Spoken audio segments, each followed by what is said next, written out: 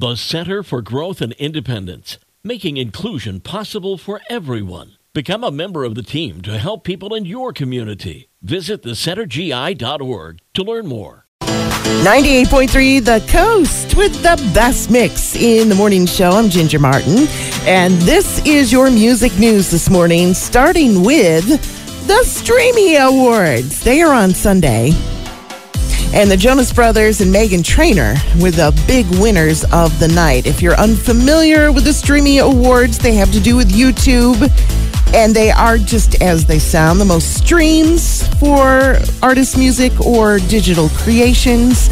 Meghan won the Rolling Stones Sound of the Year Award at the Streamies, and the Jonas Brothers won the Crossover Award.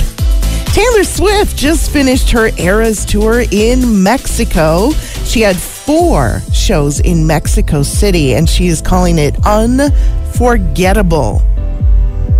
She said she played for the most beautiful and generous fans. She's going to pick up her tour again November 9th in Argentina. And now that Elton John's tour has officially ended forever, he has been summering at his villa in France, where he recently fell. And he did sustain some minor injuries, enough to warrant a brain scan.